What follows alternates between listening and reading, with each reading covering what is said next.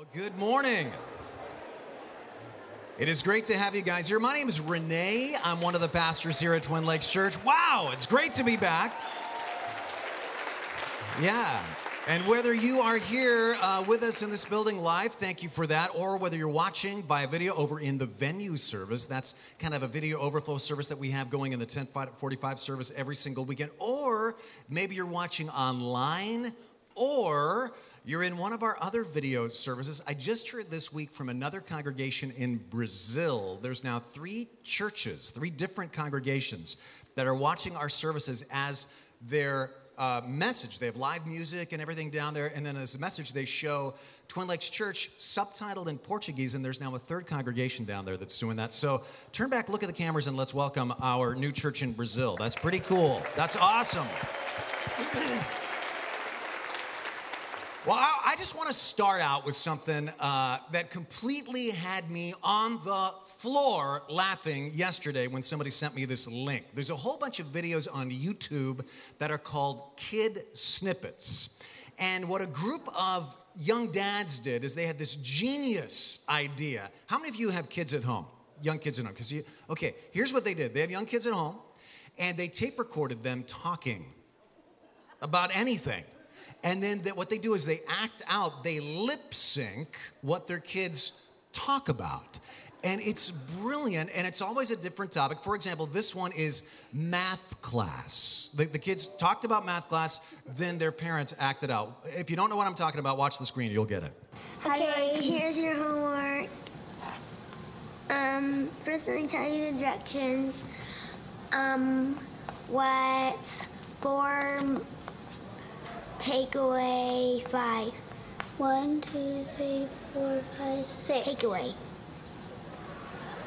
What's 6 take away 1? 1. No, you take away 1 out of 6. How much does it equal?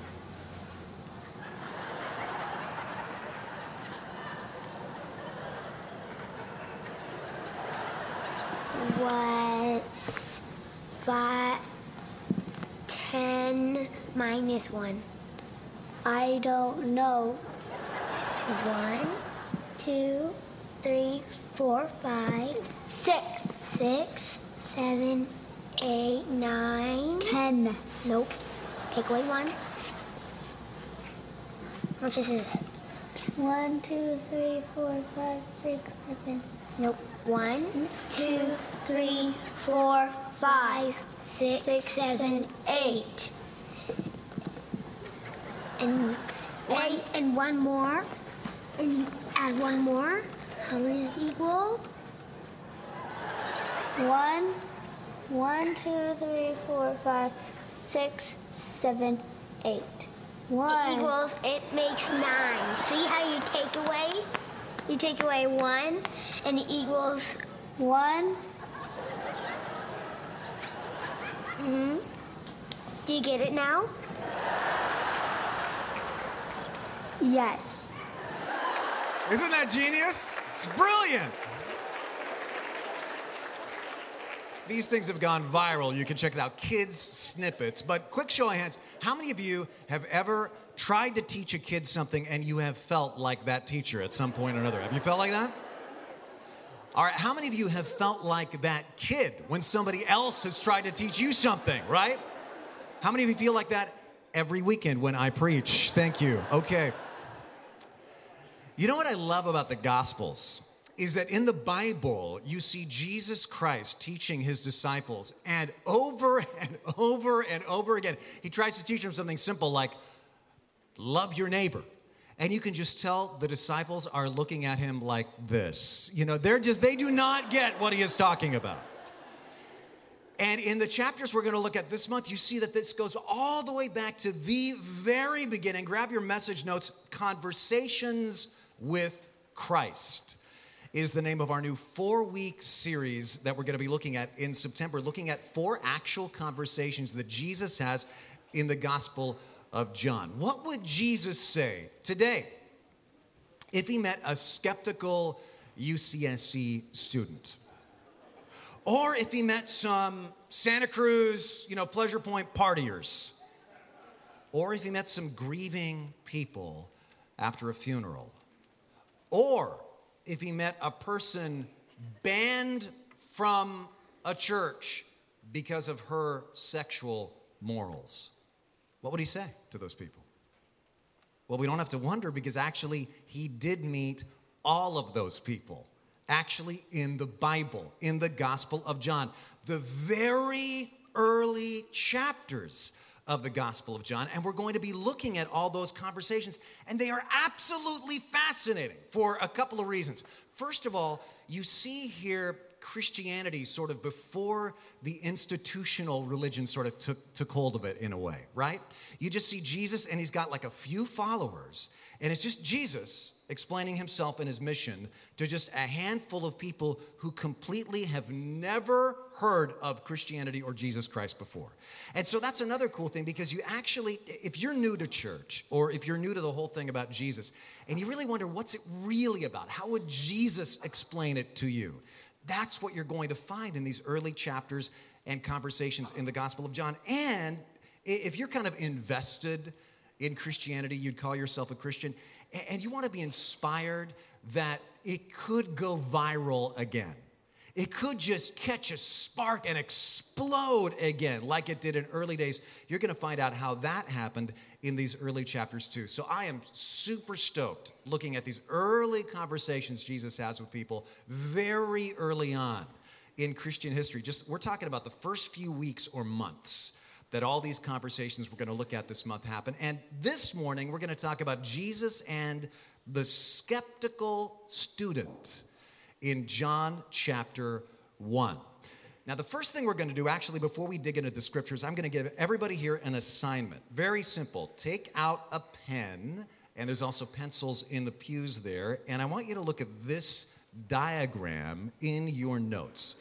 This represents your relational universe. Let me try to explain this to you. That's you right there in the center, where it says me. And those circles or bubbles orbiting all around you, they represent all your relationship groups. For example, I filled one in already for you with friends. But here's what I want you to do right now. I want you to label the other groups.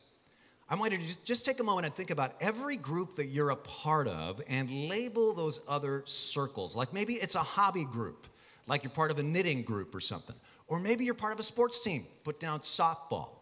Or maybe you're in a band, kind of put down the band. Or maybe you volunteer at your kid's school. Whatever it is, anything you're involved with, you probably want to put neighborhood in one of them. For example, here's what I put. Church, obviously. Family. Chamber of Commerce here in Aptos. I go to that every month. Made a ton of friends through that. Second Harvest Food Bank. Made a ton of new friends through that. And my neighbors. And I could have added a lot more circles. So just think through for a second, who do I know? What communities do I participate in?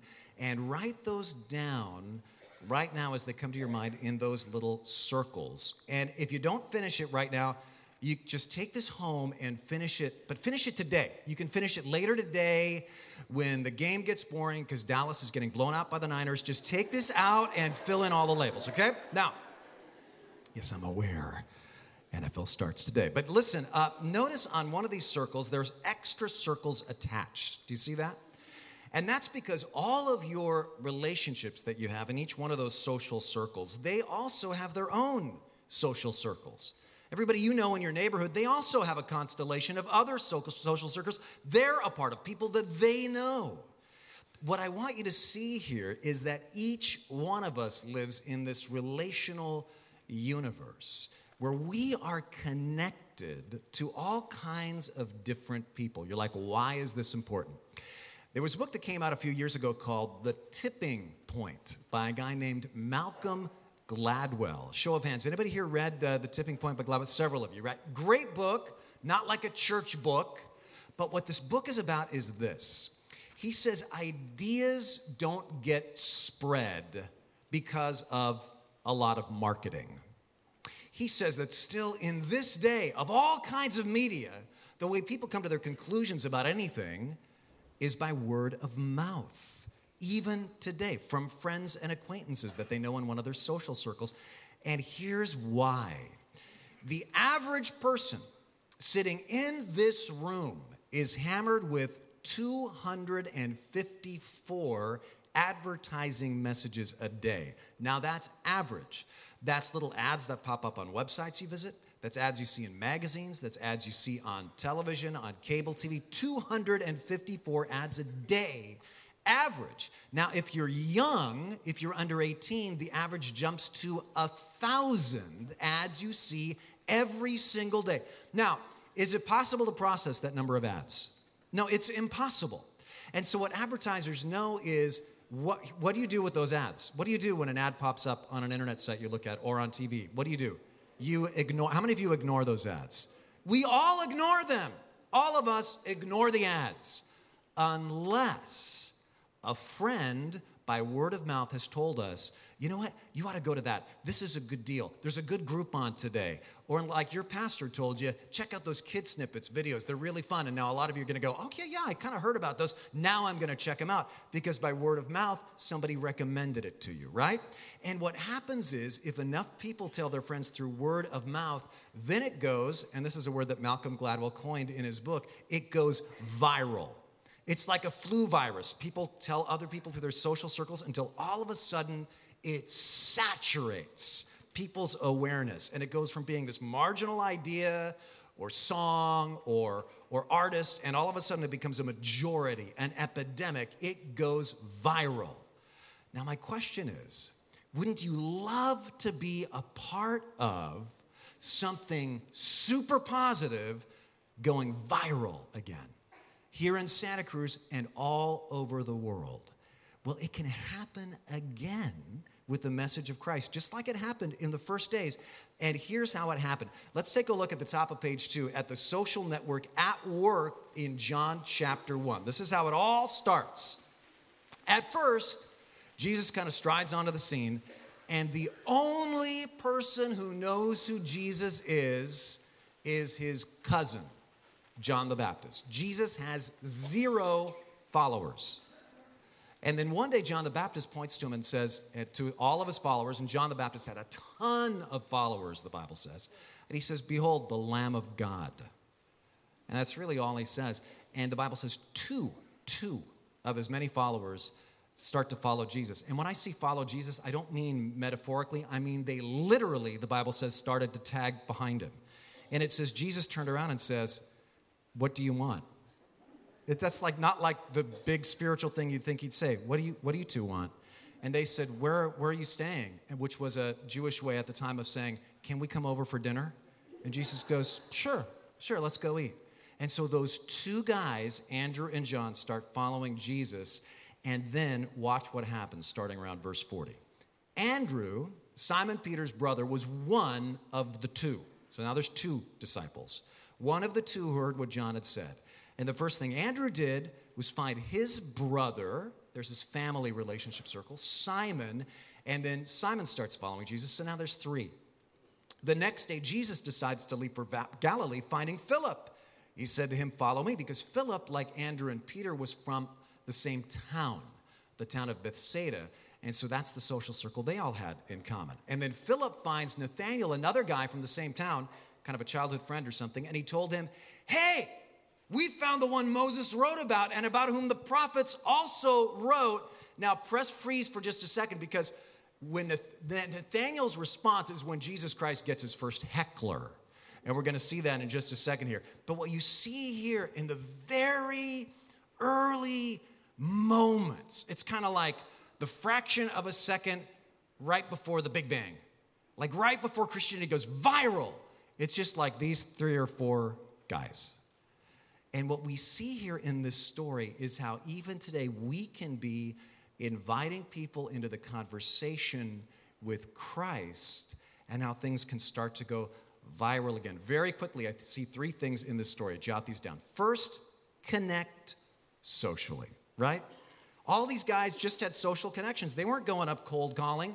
They were friends from town, childhood friends from the same area. They were also fishermen. So make sure you're connected socially. Here's how you can diagram it out in these circles. It goes like this. John speaks to his group of followers, including Andrew, who gets his brother Simon, who's from Bethsaida, as is Philip, who goes to his friend Nathanael, who is told about Jesus, and within a few years, they all change the whole world.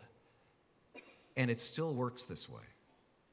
There's a psychologist who famously estimated that the whole world is connected by 6 degrees of relationship. You've heard about the 6 degrees of Kevin Bacon, right? Well, there's actually a truth behind that. It's estimated that everybody on the planet is connected to everybody else on the planet through approximately 6 relationships. Now, there's a lot of ways that I could illustrate this, but let me just give you one example that I just experienced recently.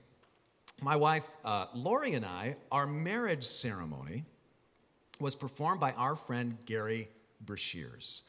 Gary was our professor, one of our professors at the school he went to up in Portland, Western Seminary, where we both got our master's degrees. And we love Gary, right? He's a great guy. Well, Gary co-authors popular books with a pastor up in Seattle. And that Seattle pastor has a buddy who is a pastor in Nassau, the Bahamas, all right? And this guy's dream has always been to expand into Cuba and plant churches there, but that's kind of tough these days, right? And so this guy has a church in the Bahamas, but it's among poor people, and they can't pay his salary. So to make ends meet, he runs a cigar bar in a hotel in Nassau. Now, you may not like cigars, but apparently, if you want to meet a lot of very important connected people, you run a cigar bar on a small Caribbean island that launders money, and you'll meet all kinds of amazing people, apparently. Because one day, he's sitting there at his cigar bar, and he talks to these customers. And in the course of the conversation, he tells them how he's also a pastor. And that's actually why he's working there, is because his calling is to be a pastor, but to make ends meet, he's got to do the cigar bar thing. And they say, hey, you know, some friends of ours are getting married. Maybe you could marry them. You could be the pastor for their marriage ceremony. And they introduce him to this young couple, and he does their wedding.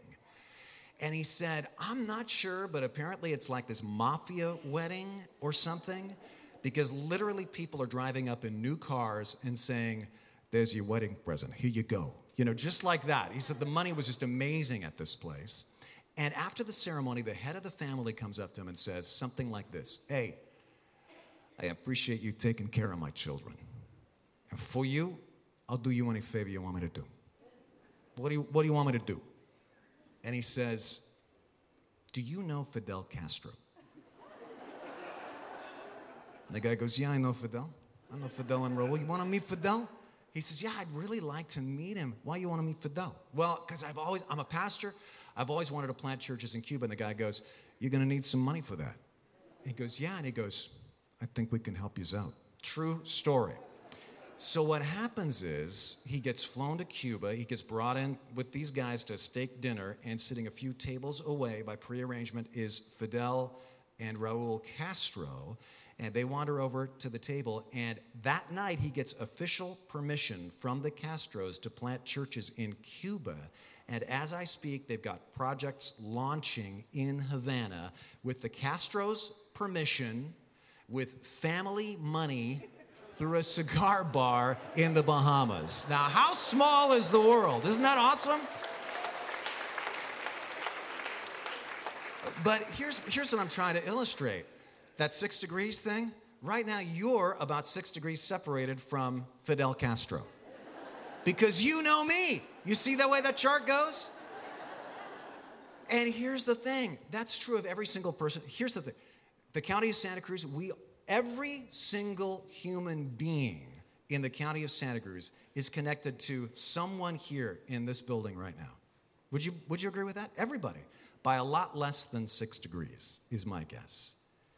And so how easy would it be if, with us reaching out and by the Spirit's empowering, we could kind of get the message of Christ out? But here's the problem, and I am just as guilty as anybody. The problem is that most of us here in church all are kind of plugged into the exact same social network after a while. And so it's a closed system. You see, where every bubble is just connected to the exact same bubbles. Like we're connected, but we all know the exact same other Christians. And I talked about this last weekend. I was really challenged to kind of get out of my ivory tower here, because when you connect to other groups not in your church, like neighborhood groups or hobby groups, or you play in a band, or your friends at the gym, or whatever, then all those people also have friends that are outside of your church social universe. And that's key to an idea going viral. Suddenly, your influence can really spread virally. So connect socially, strategically, right? However, that's not all kind of you need to be prepared to do, because what happens next in John 1 shows it does not always go smoothly. Point 2 is expect cynicism. Expect people to be a little cynical, like they're not all going to love Jesus like you love Jesus. And I love this little detail, because it's like, these first 4 guys were all like, check this out, check this out, check this out. And Philip finds this guy from his hometown. He goes, check it out. I think I just met the Messiah. Literally, the Messiah that we've been reading about our whole lives, prophesied. I think he's this guy from Nazareth. And Nathanael interrupts and goes, whoa, stop. He says, Nazareth? Can anything good come from there? And don't you just love that detail? You know how there's always some towns where you find out somebody's from that town, not naming any names here, but it comes up in conversation. It's like, aren't you glad you're not there right now? You know, and that's apparently what Nazareth had a reputation apparently as a backwater, as a place, you know, and Nathaniel's going like, people there sit on their porch and play dueling banjos, and they watch pro wrestling, and they think it's real. They think NASCAR's a sport. Those are not the kind of people that produce the Messiah, you know? And please, I know that was just a joke about NASCAR. Don't email me. I've already gotten a couple of emails this weekend about that. But Nathaniel's just displaying this human characteristic. Like, there's the cool people, and I want to be one of the cool people. And there's those uncool people that look like this or talk like this or believe this or they're from that. And I definitely want to distance myself from them, so I'm just going to kind of be cynical about those people. I'm going to judge a book by its character. I saw something the other day, you guys might have seen this too, on that show, Britain's Got Talent. And to me, this scene kind of illustrates what is happening in this story dramatically between Nathaniel and Jesus. Watch this clip. It's quite amazing.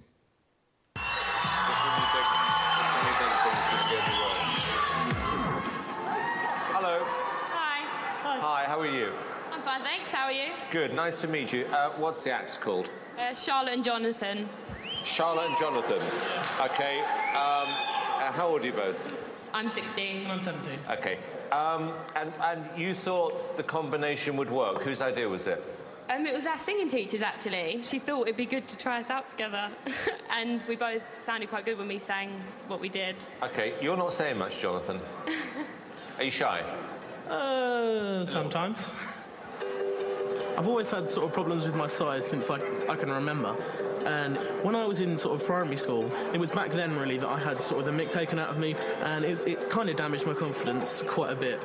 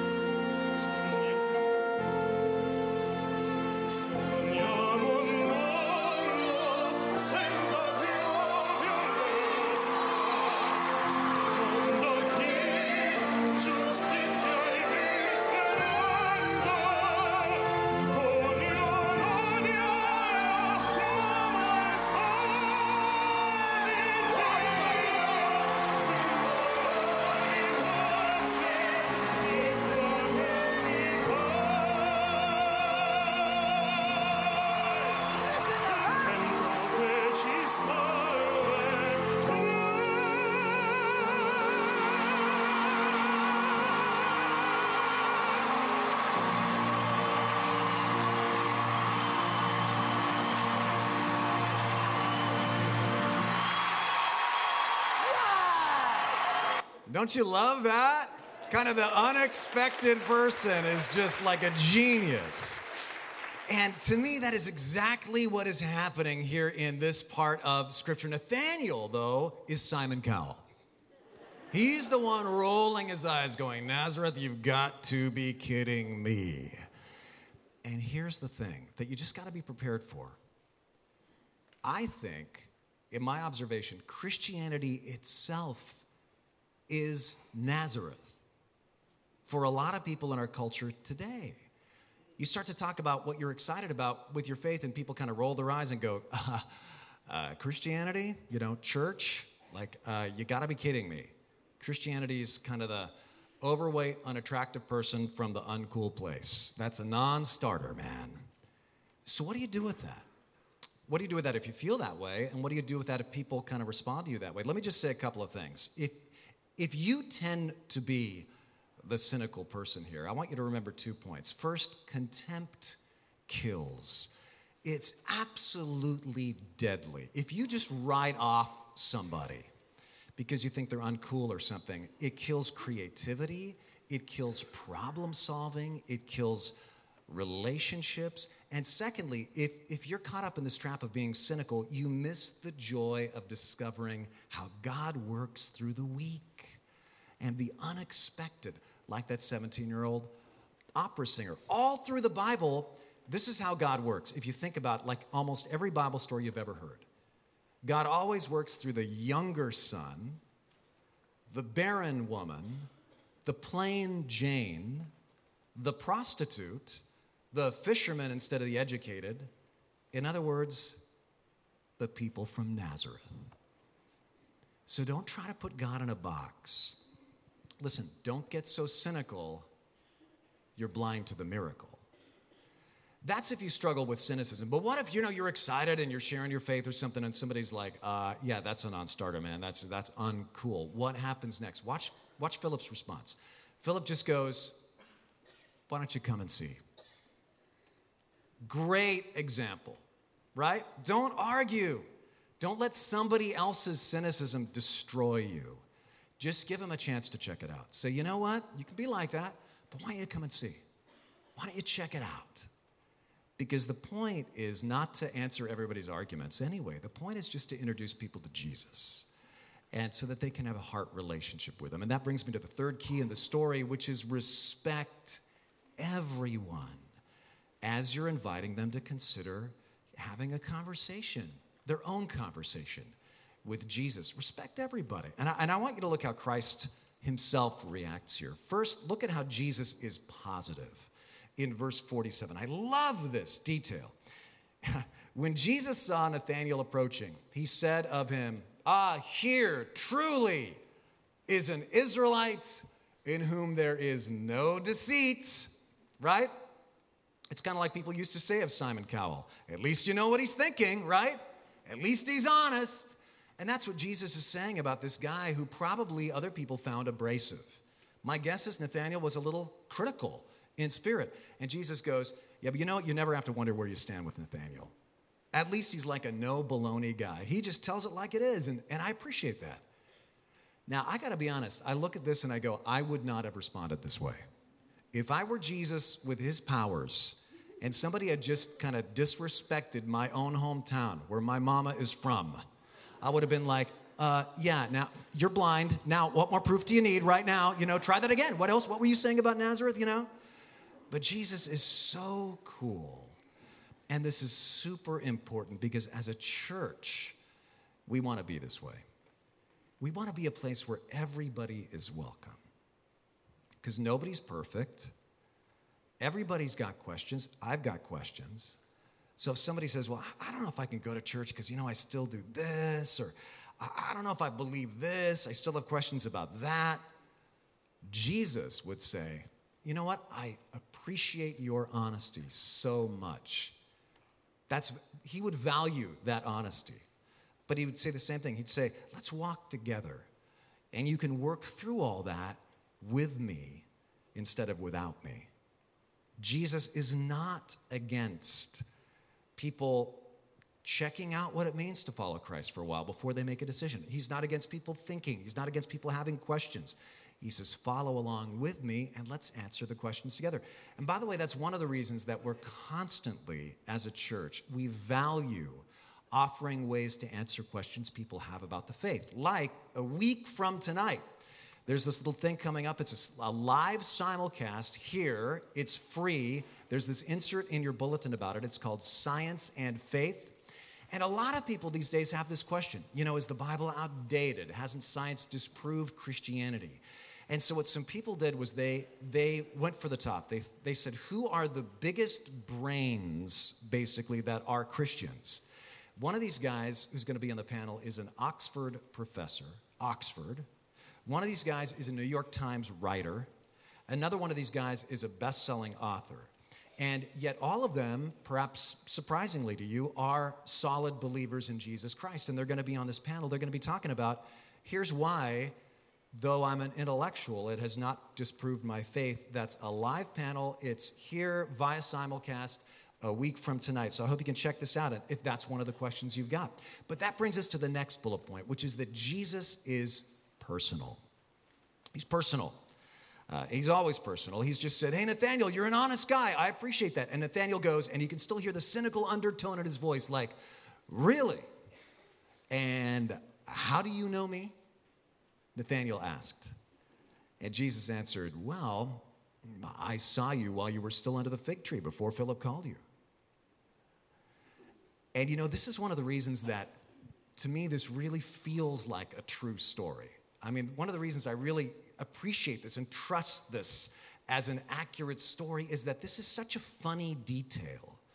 Because if you were making this up, you would resolve what that meant, right? If you were writing a fictional story, you'd go, and here's what that means, that fig tree detail. But nowhere in the story do we ever discover what was going on under the fig tree. And I have read all kinds of speculation and all the commentaries about this fig tree, but we just don't know what Nathaniel was doing under the fig tree. All we know is that whatever he was doing was so private and so personal and so significant to Nathaniel. It was so astounding that when Jesus says, well, I saw you when nobody else saw you under that fig tree before you even came here, Nathaniel just drops to his knees and goes, wow, you are the Messiah. But this shows me a key thought, which is this: Jesus knows me inside and out. Inside and out, right? The first thing Jesus says is, you're a man without deceit. He knows his heart on the inside. And the second thing he says is, you were under a fig tree. That's the truth about his circumstances on the outside. And still today, Jesus knows you inside and out. You never go through anything, even if it's something that nobody else knows you're going through, where you can say, Jesus doesn't know about it. And I don't know about you, but this is such a relief to me, because sometimes I can't feel all alone in my sorrow or in my anxiety or in my temptation or in my desires. And I feel like nobody else gets me, but Jesus does. He knows me inside and out, fully, completely, and totally. And he demonstrates this with Nathaniel. But again, here's how this conversation is a model for you and me. People will want to debate complicated, big truths. And that's fine, but you may not have all the answers to them, and it gets intimidating. So what do you say? You can say, listen, I don't know the answer to that question. That is a great question. But let's find the answer together as we focus on Jesus, because Christianity is about Christ, right? Yeah, but what about the Crusades? What about the problem of evil in the world? What about the Trinity? Great questions, man. I got some of those same questions. But I'm not a historian. I'm not a philosopher. I'm a Christian. And that means I'm a follower of Christ. I may not know all the answers, but it means I like what I see in Jesus. It means I think Jesus is worth following. And as I focus on Christ, I'm going to discover the answers to some of these other questions. And some of them I'll never discover the answer to. But let's keep it focused on him. And that leads to the third bullet point. Jesus does this. He's purposeful. He keeps it gospel focused. He keeps coming back to his purpose. He doesn't allow kind of a conversation with a cynical student to get himself distracted from why he's here. This is so great. Here's where it just gets mind-blowing. These last couple of verses. Then Nathanael declared, Rabbi, you're the Son of God. You're the King of Israel. Again, it's so funny. Nathanael goes from 0 to 60 instantly, right? Nazareth, don't be ridiculous. You're the Son of God. And you can hear Jesus like not being like overly impressed with that. You can hear him kind of chuckling when he says, you believe because I told you I saw you under a fig tree? You will see greater things than that. You'll see greater things. Like what? Well, here's the very last verse. Look at this. Jesus then added, very truly I tell you, you will see heaven open and the angels of God ascending and descending on the Son of Man. Now, the Son of Man was Jesus' favorite way to refer to himself. He referred to himself as the Son of Man. So, what is Jesus talking about? Nathanael, you're going to see heaven open, and you're going to see angels of God ascending and descending on the Son of Man. Try to picture this. So Nathanael's going to see angels like climbing up on Jesus' shoulder and climbing up on his head. What does this even mean? Well, Jesus is referring to a very famous story in the Bible that Nathanael would have known because it's one of the seminal stories about the Jews and how they got started. It's in Genesis chapter 28. And it's about one of the forefathers of the Jews, Jacob. And Jacob has a dream. And in his dream, he sees a ladder stretching all the way up to heaven and connecting heaven and earth. And then Genesis 28:12 says, Jacob saw in his dream, he saw heaven open and the angels of God ascending and descending on this ladder. So Jacob sees a ladder stretching from heaven to earth, and heaven is open at the top of this ladder, and he sees angels of God ascending and descending on the ladder that is connecting heaven and earth. And then Jesus quotes the same verse, only he changes it slightly. He says, you'll see heaven open and angels ascending and descending on the Son of Man. He's saying, Nathanael, you will see me as the ladder to heaven, the bridge that makes heaven open and connects humans to God. Now, when did that happen? When did Nathanael see Jesus as the ladder to heaven? It happened on the cross. Because when Jesus died on the cross, he became the ladder. Because he made it possible for you and me to have a relationship with God. You know, I love how Jesus speaks so poetically. I love the fact that Jesus doesn't say, well, Nathanael, here, boom. Here's a seminar. Here is everything you need to know. Here is the whole Old Testament explained. Here's what I'm going to do. I'm going to die on the cross. I'm going to raise from the dead. I'm going to work everything out. I'm going to reconcile. He doesn't really actually tell him much. But he does cast this inspiring, poetic, little one-sentence vision. It's almost like a haiku, isn't it? It's so spare. And yet it's so beautiful. He says, I am Jacob's ladder. And of course, this is the idea that went viral. Because this is a new idea. Up to this point, every single other religion had said, okay, here's the instructions for the ladder. Here's how you get from earth to heaven. Here's all the details on all the rungs you've got to build yourself, how you can redeem yourself, how you can do all these good deeds to get to the God from whom you are estranged. Heaven is closed to you unless you work really hard and you build a ladder and you climb the ladder. And then Jesus comes along and says, no, I am the ladder. And I have come as the ladder to have conversations with you, to have a relationship. And this is what blew people's minds. And that's how everything got started. You know, if we traced it back, each one of us that's here right now, hearing this story I just told you about Jesus, you're hearing this because somebody told me. And They told me because somebody told them, and somebody told them. And if you traced it all the way back, ultimately it would get back to this first half chapter of John. A couple of students, one of them skeptical, have a couple of conversations with Christ. And within about 3 or 4 years, the tipping point happens, and it goes viral. And do you believe it can still happen today here in Santa Cruz? Sometimes as Christians, we can get such defeatist attitudes, like we're a minority or we will always be. I got to tell you, I desperately want to see this county change spiritually. I really do. I love this place. I love it. But at times, spiritually, it can be a dark place. Statistically, less than 10% of the people in this county are in church this weekend. Less than 10%. And way less than that of people under the age of 35. The county of Santa Cruz hasn't tipped yet, but it can. Not if we're arrogant and stomping all over people, but if just subtly through little social networks, we say, come and see. Just come and check it out. It can happen. And this is crucial. This is why we all need to look at those relational circles that we wrote down on page 1.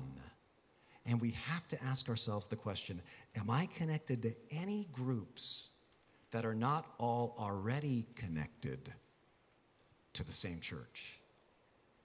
Because you're a connector to God. And he has called you just to be yourself and just in just like normal conversation to bring these worlds together in his love through Christ. The bottom line is this: have the conversation.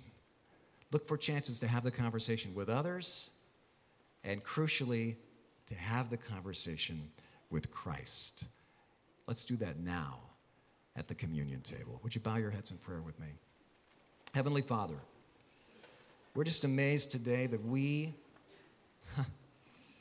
sitting here in Santa Cruz worshiping you, we're all tied all the way back to a few students who told each other, let's go hang out with that guy, Jesus. And now 2,000 years later, here we all are in Santa Cruz, and God, we want to be part of that continuing. And so God, I pray that we would just be a part of a chain reaction, that Santa Cruz would reach a spiritual tipping point, not by our strategy even, but just by your Spirit working in and through us. And now, Lord, help us to hear your voice speaking to us, to get into the conversation as we have communion now with you. In Jesus' name, amen.